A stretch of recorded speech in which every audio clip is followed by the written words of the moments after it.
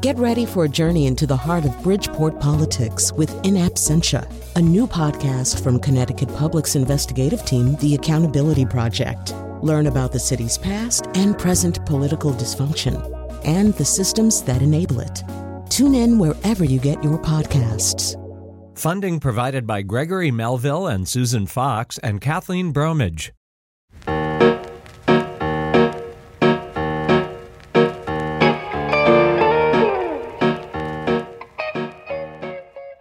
I'm Betsy Kaplan, one of the producers for The Colin McEnroe Show. You're about to hear Colin's full interview with Benjamin Wittes and Susan Hennessy, co-authors of Unmaking the Presidency, Donald Trump's War on the World's Most Powerful Office.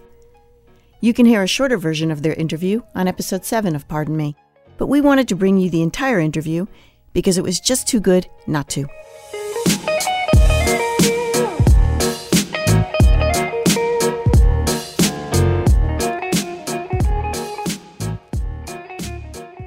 Really, since the Trump era began, and maybe earlier, for those of us who've been trying to make sense of it, I mean, one of the really indispensable tools, one of the places you go when you're going, what? He fired Comey? What? What does that mean? Can he do that? Is Lawfare. Lawfare is kind of where you go to find out from really, really knowledgeable people what's going on or what shouldn't be going on. And so we're very happy today to have guests whom we have coveted for quite some time.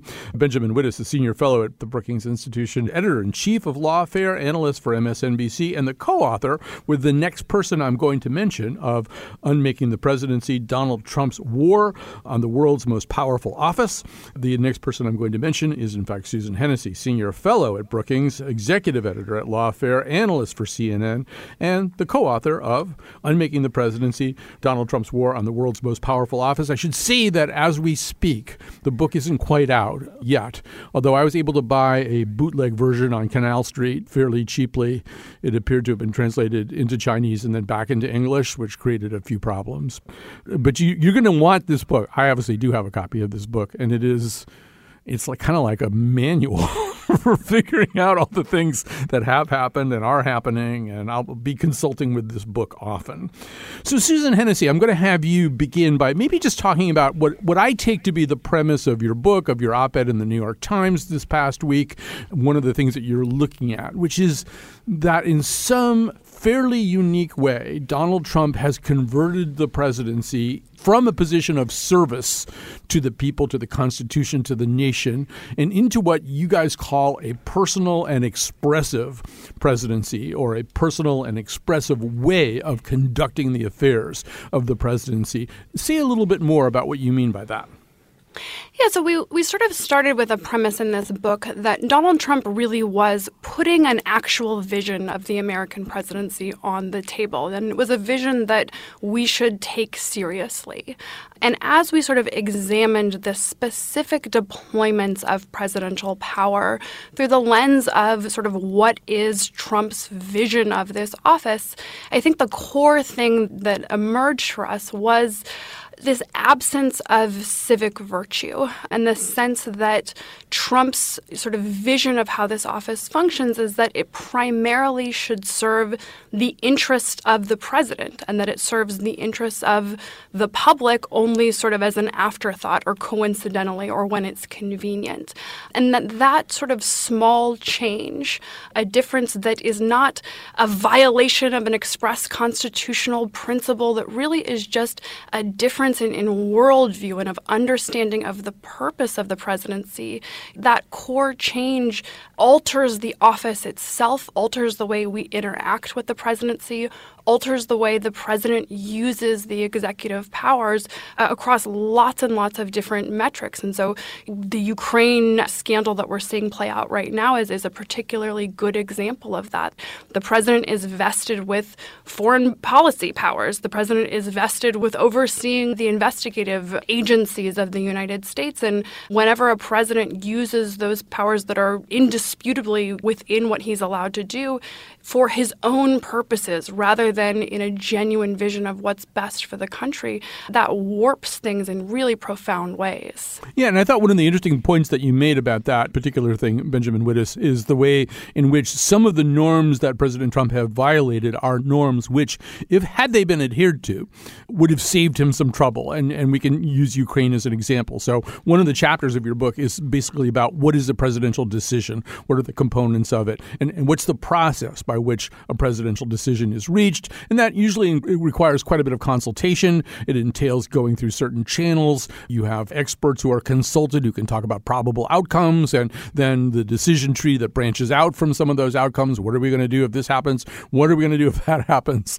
Are we doing something legal or illegal? And his White House, his administration seems to consist heavily of either positions that aren't staffed at all. I think Brookings is kind of the keeper of the list of positions that are not staffed, or people who are there in acting positions, or people who are his relatives, and the people who are there who are core professionals who might fit the description of people you would consult with are people he doesn't choose to consult with because he's expressive and instinctual. But one of the points you make, Benjamin Wittes, is had he done all that stuff with Ukraine, he could have put a nicer envelope around the card he was playing.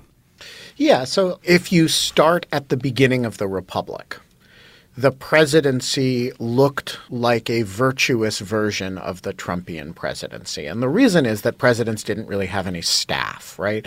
And so George Washington kind of had to do things himself. And we quote a passage of a biography of John Adams where he's basically doing all the work, right? He's sitting at home in Quincy, Massachusetts when his wife is sick, and he's answering thousands of letters himself and giving orders for how a lighthouse is to be built, right?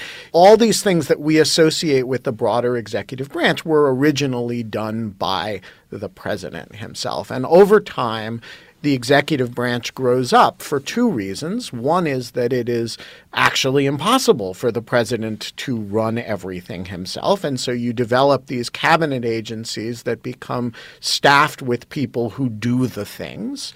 The second reason is to have processes and systems to advise the president so that matters only reach the president for decision when they are actually important enough for the president to decide them himself. Also, that when he has to make a decision, he is exquisitely well informed of all of the different equities. And all of that we assume to be the way the presidency functions. But it's actually, and this is the part where the expressive presidency really sort of jumps out of the closet and says, boo, it's all voluntary. Right? And if the president actually prefers to just shoot from the hip, he gets to do that. If he just prefers to say, okay, we're going to kill Soleimani now, or we're going to withdraw from Syria because I just had a conversation with Erdogan and he asked me to, he gets to do that. He gets to jettison all of these processes when he feels like it. And the Ukraine scandal is a good example of this. We expect that foreign policy is going to be conducted by foreign policy professionals who will advise their higher-ups, who will then maybe advise the president. And when the president gets on the phone with the president of Ukraine, he is going to say the things that U.S. policy has represented. And obviously he's in charge of that, but he's also guided by that. What we don't expect is for the president to ignore all the talking points he's given that his process has created and just say, hey, I really want you to do me a favor. Could you investigate my presidential opponent? But there's nothing that actually stops that. And so the point is that we've built up this process presidency through history because it works. But one thing it doesn't work that well at is expression and what we call the vanity plate elements of the presidency. And those are the things that Trump really, really cares about.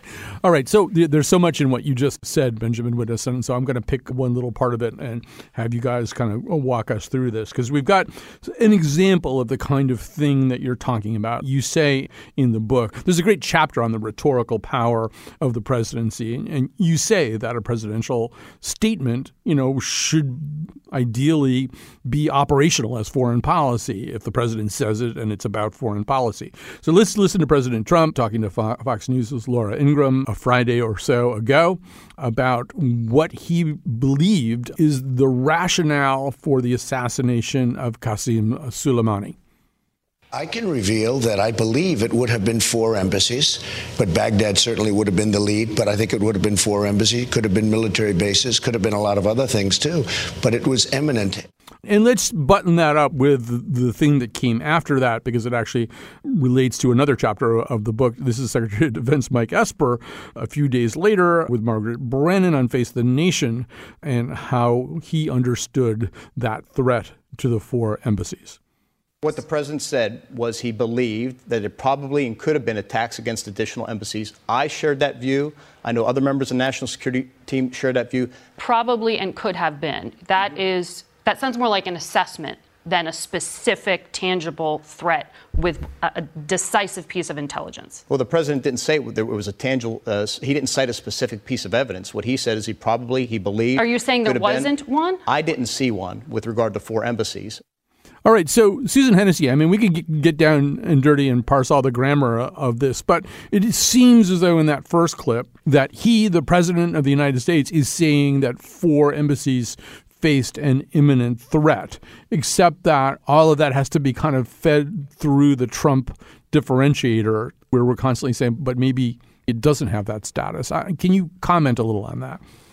Yes, I think this illustrates a profound point about the fracturing of the executive branch. So we talk about the non-unitary executive. So the concept of a unitary executive, which is the actual theory, is that there's one president, and the president is the head of the executive branch, and really the executive branch is the president, right? It's just kind of his arms and fingers. It's the various people that are going about carrying out his will. And so when the president says something, either makes a factual representation or talks about a policy, we're accustomed over a long sort of period of history of understanding that the president speaks on behalf of the entire executive branch of the United States. And one thing we've seen over and over again in the Trump presidency is the president says something, and then his cabinet officials or his federal agencies will come forward and say something different.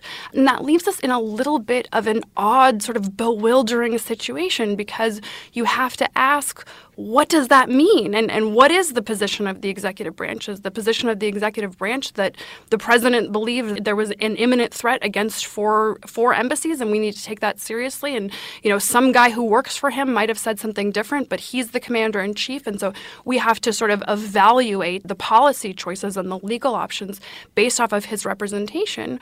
Or is it instead that it's the guy who works for Trump, who actually knows what he's talking about, who's really informed, who has some obligation or intention to try and tell the truth? And so really Trump is just kind of the mascot out there. He's not really speaking for the executive branch. We've seen lots of different institutions really struggling with how exactly to respond to this. So we've seen the judicial branch that has this concept of executive deference, of sort of accepting what the president says as the meaning of the executive branch and as having sort of certain presumptions that are assigned with it. We've seen Trump's own Department of Justice tell the court, no, ignore the president's tweets. They don't mean anything. They're just observations. Here's our real policy, so you can ignore what he says. We see the Secretary of Defense saying, well, sure, he said 4 embassies, but he just meant it in a very vague way, and I didn't see, specific intelligence, and that's sort of what we should all be proceeding on. This has really, really significant consequences in how we understand the operation of government, how we understand the project of government accountability. So there are lots of risks that come with having a very strong unitary executive, which is an intentional choice made at the founding of the United States. But one of the benefits is you know who's in charge and you know who to blame when things go wrong. We know who to blame or credit with Obamacare. There's no question in anyone's mind. For the second Iraq War, there's no question in anyone's mind. Who's the guy that we hold responsible for that choice? And so it becomes really, really difficult whenever you have a president who we can't say this is the person that really is setting the policy. It's not just that Trump can be ignored, and that's a good thing for people who don't agree with his statements and want to see maybe some more normalcy in terms of how the government is functioning on a day-to-day basis. Because in the long term, what ends up happening is an erosion of basic accountability. One way we see this play out to Trump's advantage is whenever something happens or there's intelligence produced that is inconvenient to the president, he says it's the deep state, right? And he's able to actually distance himself from decisions being made by the executive branch. And that really is not a tenable long-term situation. Right. First of all, you wind up with this kind of Salvador Dali version of the buck stops here. There's no buck, there's no here. And another thing that you explain in the book, Benjamin Wittes, that I think goes to Susan Hennessy's point is the people in the deep state, or the hypothetical deep state, are often really White House officials or executive branch officials who are themselves doing this kind of ethical limbo dance. How low can they go? How much can they bend and twist as they kind of reverse engineer reality to conform with some of the president's statements or try to get the president's statements somehow or other ratcheted down? You guys cite the case of Erica Nuland, who was in the Office of Legal Counsel, who finally couldn't take it anymore. She couldn't do the limbo dance anymore. She resigned and she wrote a piece about this. But it almost sounded like Esper was doing a little bit of what Nuland describes, right? He probably doesn't think that there were 4 embassies under imminent legal attack. So in a public setting with Margaret Brennan, he kind of rewords Trump's statement a little bit to create a little bit more of a conditional fig leaf, which, as you guys write, is very much a pattern in the administration, that these people who are supposedly in the deep state, actually what they're doing frequently is trying to save the president from himself.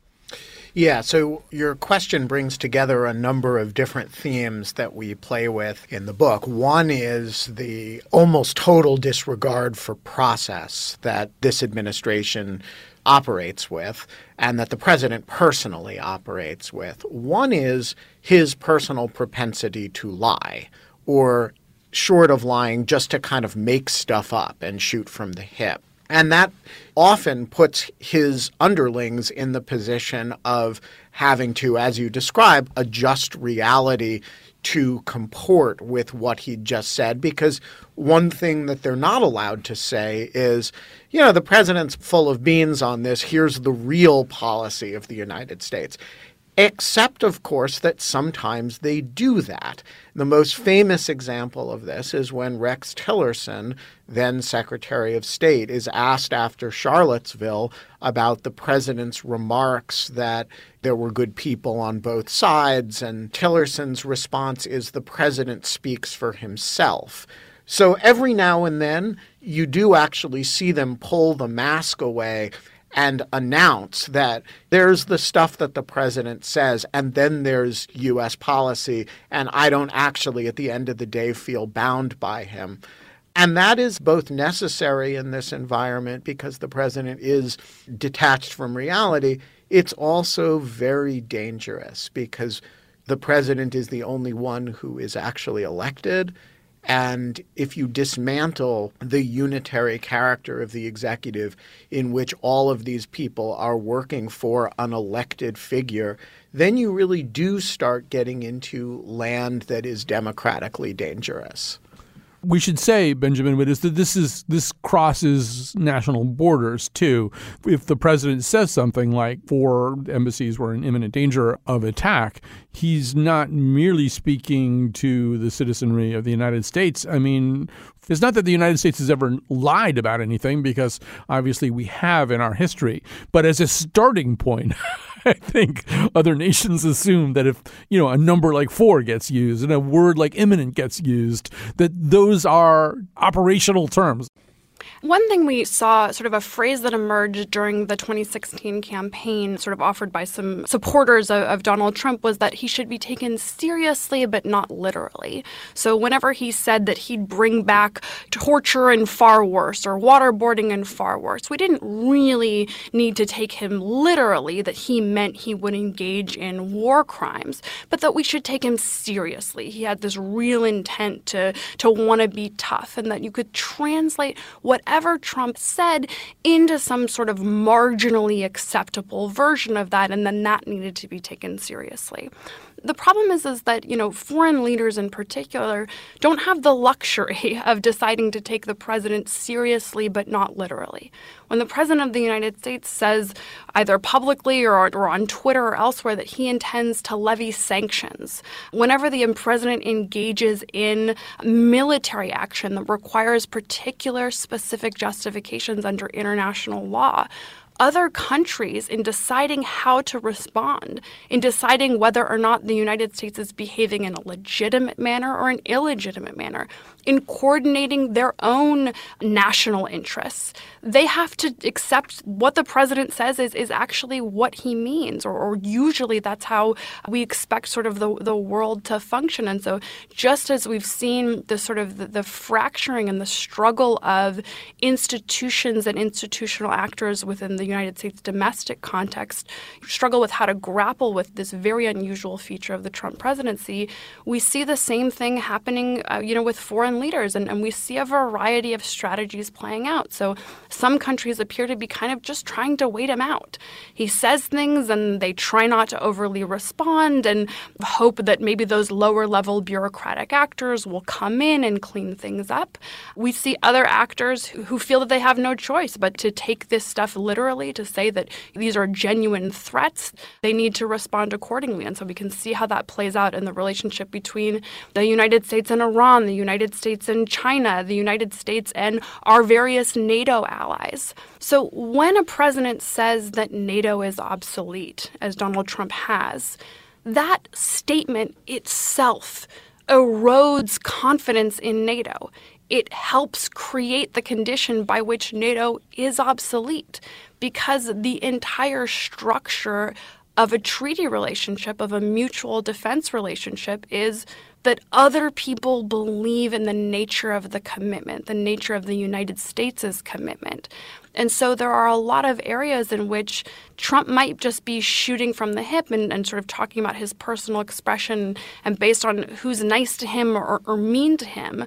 But it still has concrete consequences and long-term consequences that will need to be addressed. Since you mentioned NATO, I'll switch back to you, Benjamin Wittes. That gets back to one of the other themes you've already mentioned in the context of Daniel Drezner's toddler-in-chief thread.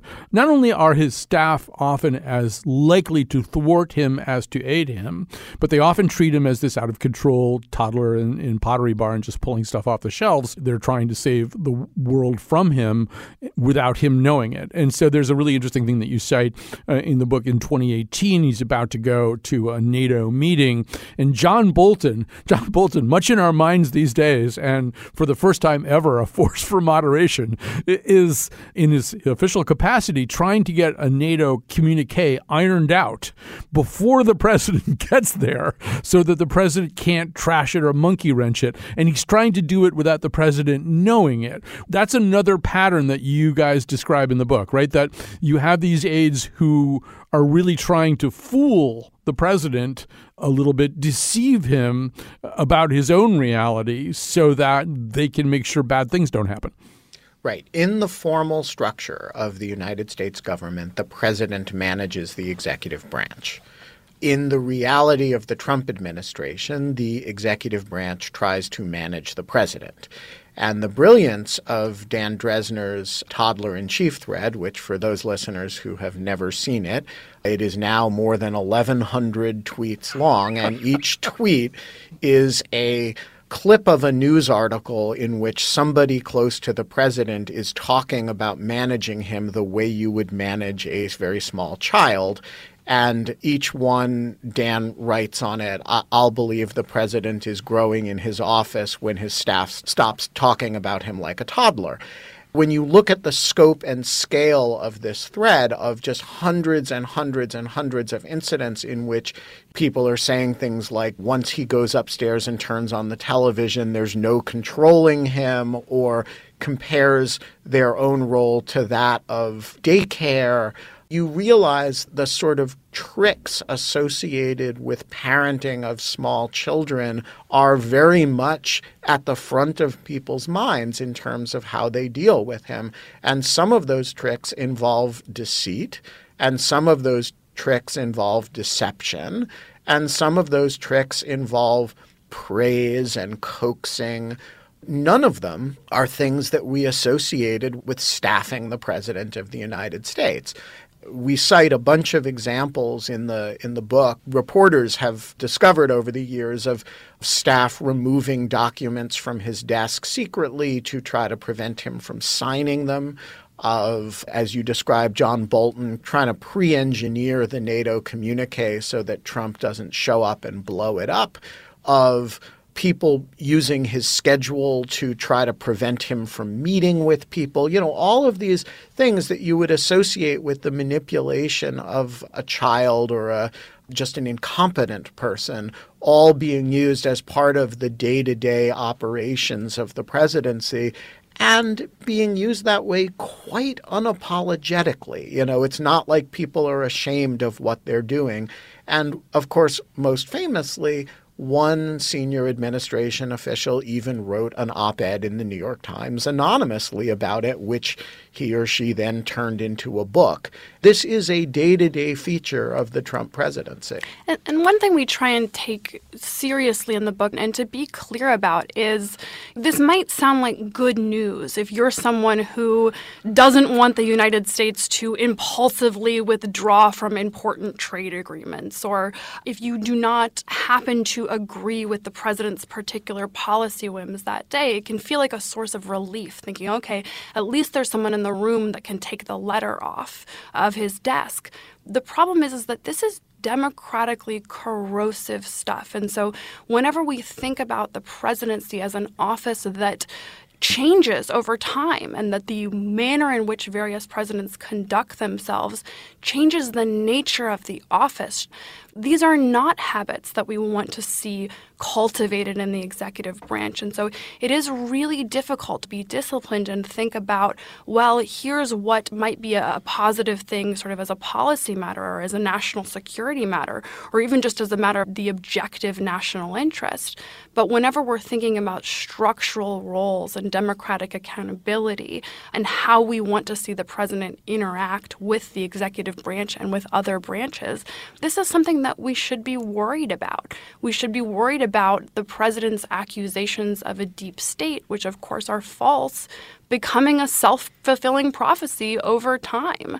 That is not something that you want to see in a healthy democracy. Right. I mean, all you have to do is transfer this to a different presidency and see how alarming it would be. I mean, if we knew, and I wouldn't be surprised if this were true, but if we knew that Cheney and Rumsfeld were intentionally depriving Bush of relevant military analyses about possible outcomes of an Iraq invasion, things that could go drastically wrong over the long term, if he wasn't getting those kinds of briefings intentionally, that would bother us. If we knew that some state actors within the department were keeping information away from President Obama about Syria or about the Affordable Care Act, it would worry us. We think, in fact, that executive should have all of the information. So, yeah, it might temporarily relieve us to think that they are deciding the best way they can serve the country is to betray President Trump on a regular basis. But it's not a good habit to get into.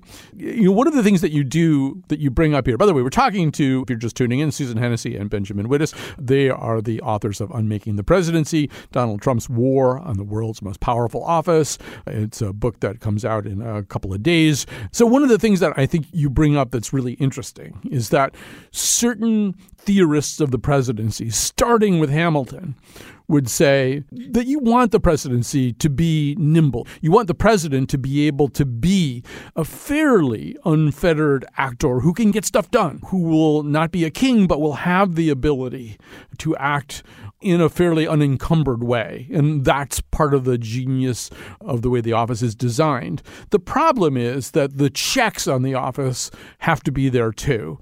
And it seems as though either one of you can answer this, but it seems as though we're running into a situation now where the checks don't work. I mean, the ultimate two checks are a subsequent election, if it's a first-term president, or impeachment. I mean, it seems like none of that stuff works right now. What we have is that nimble and unfettered instinctual president with not any real way of reining in the worst excesses in.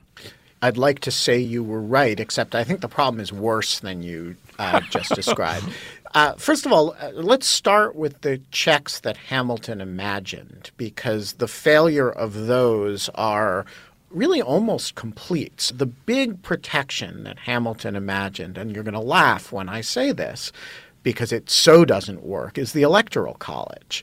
Because Hamilton imagined, he was very proud of the Electoral College, and his vision was that you would elect these people who would come together, and then indirectly, by electing these people, they would choose a president, and that would operate as a bulwark against the possibility that the masses might choose a demagogue. The Electoral College now operates in precisely the opposite fashion. The masses, the majority, did not choose this demagogue. The majority was wise to this situation. The Electoral College, which has become this automatic distribution of small state power, chose over the majority will precisely the sort of figure that the Electoral College was in fact designed to keep out. Moreover, the founders did not imagine party government. And the role of political partisanship in maintaining Trump's power has denuded the impeachment process of a lot of its power and threat, has really kneecapped a fair bit of congressional pushback against encroachments that he's engaged in, and has facilitated a lot of the expressive features of the presidency. So if you cannot rely on Congress to say, no, it is not okay for the president to behave that way, but instead the House of Congress controlled by the president's party will function, no matter how outrageous his conduct, as a support base for it, then you have really eroded some of the presuppositions of the separation of powers system. You end up putting an immense amount of stress on two features of the constitutional arrangement. One is the possibility of reelection. And if you think about the future of the American presidency, the amount that turns on what happens 9-10 months from now in November is extreme. And the second, which is, of course, a creature of the 20th century, not of the founding, is the two-term limit on the presidency. And so we end up putting immense weight on these constitutional features. Some of the other features that the founders created to make sure the presidency was both nimble and able to act quickly and decisively, nonetheless has real checks upon it. Some of those features really didn't work. I think all of us feel that right now, that it doesn't work. Although, as we're speaking, and the facts on the ground may have changed by the time anybody else hears this conversation, but as we're speaking, there are some indications now that there are Republicans in the Senate who are uncomfortable with Mitch McConnell's earlier assertion that he would essentially work in lockstep with the presidency to get through the impeachment process, that he didn't really see his job as in any way distinct from the aims and goals of President Trump, at least when it came to this particular thing. And you're starting to see the Susan Collinses and the Lamar Alexanders kind of wake up and go, too bad you said that, because when you say that, it doesn't sound right. You know, it doesn't sound like a check at all. And that's one of the things we're supposed to be. There are supposed to be checks and balances. So Susan Hennessy, it does seem as though there are some people there within this broken-looking system who are maybe less comfortable with brokenness than some of the prime movers like President Trump and Senator McConnell. I think we see, the stirring of a number of members of Congress who are cognizant of their own institutional equities and the role of preserving institutional equities as a critical part of the separation of powers. And so while they might be willing to subvert their institutional equities for partisan reasons in lots and lots of circumstances, the stakes here are just really, really high. And so either for genuine reasons of conscience and that they've sworn an oath of office and that they play an important role in our constitutional function, or for political reasons that they want to be perceived as fair and sort of reasonably nonpartisan in making these judgments before their constituents, that they are sort of attempting to ensure that there are actually witnesses are called and that there's the perception of sort of procedural legitimacy. All that said, it's still extraordinarily, overwhelmingly unlikely that the president will actually be convicted and removed from office. So that doesn't mean that this is a failed impeachment. So one sort of interesting feature that we've seen emerge over the course of American history is that failed impeachments are the precedent of impeachments, that all impeachments and all previous impeachment have been failed impeachments, meaning being impeached without actual removal, and that itself is still a very, very important constraint, that it really matters whenever the House of Representatives says, we are defining this conduct as impeachable conduct. We're sending a message not just to this president, but to all future presidents, that this is the kind of thing that will get you impeached. And we're putting a marker down, and we're saying, we draw the line here. And the political ramifications of that seem really, really big right now, but those will diminish over time, and the institutional and constitutional implications will actually grow over time and I think become increasingly important. Now, all of that said, it is still unlikely that the president actually ends up being removed from office. And so I think what we have to recognize is that re-election here is ratification, and that the ultimate choice before the American people is going to be in November, and that we aren't just ratifying or deciding whether or not to ratify the particular policies of Donald John Trump. We are actually ratifying his vision of this office, how it should work, what its purpose is for, and who it should serve. And that whenever we look at the history of the American presidency, there are lots of presidents that break norms and do things that nobody ever did before. And some of those presidents are just blips, right? They do things and it was that way for a little while and then it kind of springs back and nobody ever tries it again. And sometimes presidents do things and it becomes the new norm. It actually alters the office forever. And the mechanism by which we decide whether or not Trump changes to the office are blips or permanent is going to be whether or not he is reelected and whether or not his vision is ultimately a politically successful one. And so one of the important things to sort of keep in mind, both as we focus on the immediate question of impeachment and also, over the next year of the campaign, is making sure that we keep those questions clear in our minds and not get overly sort of lost in the weeds of very small sort of policy disputes. And there are larger stakes here. I had other questions, but that was such a beautiful, although frightening ending. I think we're going to end it here. That was Susan Hennessy, Senior Fellow at the Brookings Institution, Executive Editor at Lawfare, Analyst for CNN, and the co-author with Benjamin Wittes of Unmaking the Presidency, Donald Trump's War on the World's Most Powerful Office. Also in this conversation, Benjamin Wittes, Senior Fellow at the Brookings Institution, Editor-in-Chief of Lawfare, Analyst for MSNBC, and the co-author of that book, which it comes out in a few days, and it's really, really terrific. If you're the kind of person anyway who's trying to make sense out of chaos, it's going to turn out to be pretty indispensable. I want to thank both of you for spending this time with us. Thanks for having us. Thanks for having us. I'm sentimental, if you know what I mean. I love the country, but I can't stand the scene. And I'm neither left or right. I'm just staying home tonight, getting lost in that hopeless little screen. But I'm stubborn as those garbage bags that time cannot decay. I'm junk, but I'm still holding up this little wild bouquet. Democracy is coming.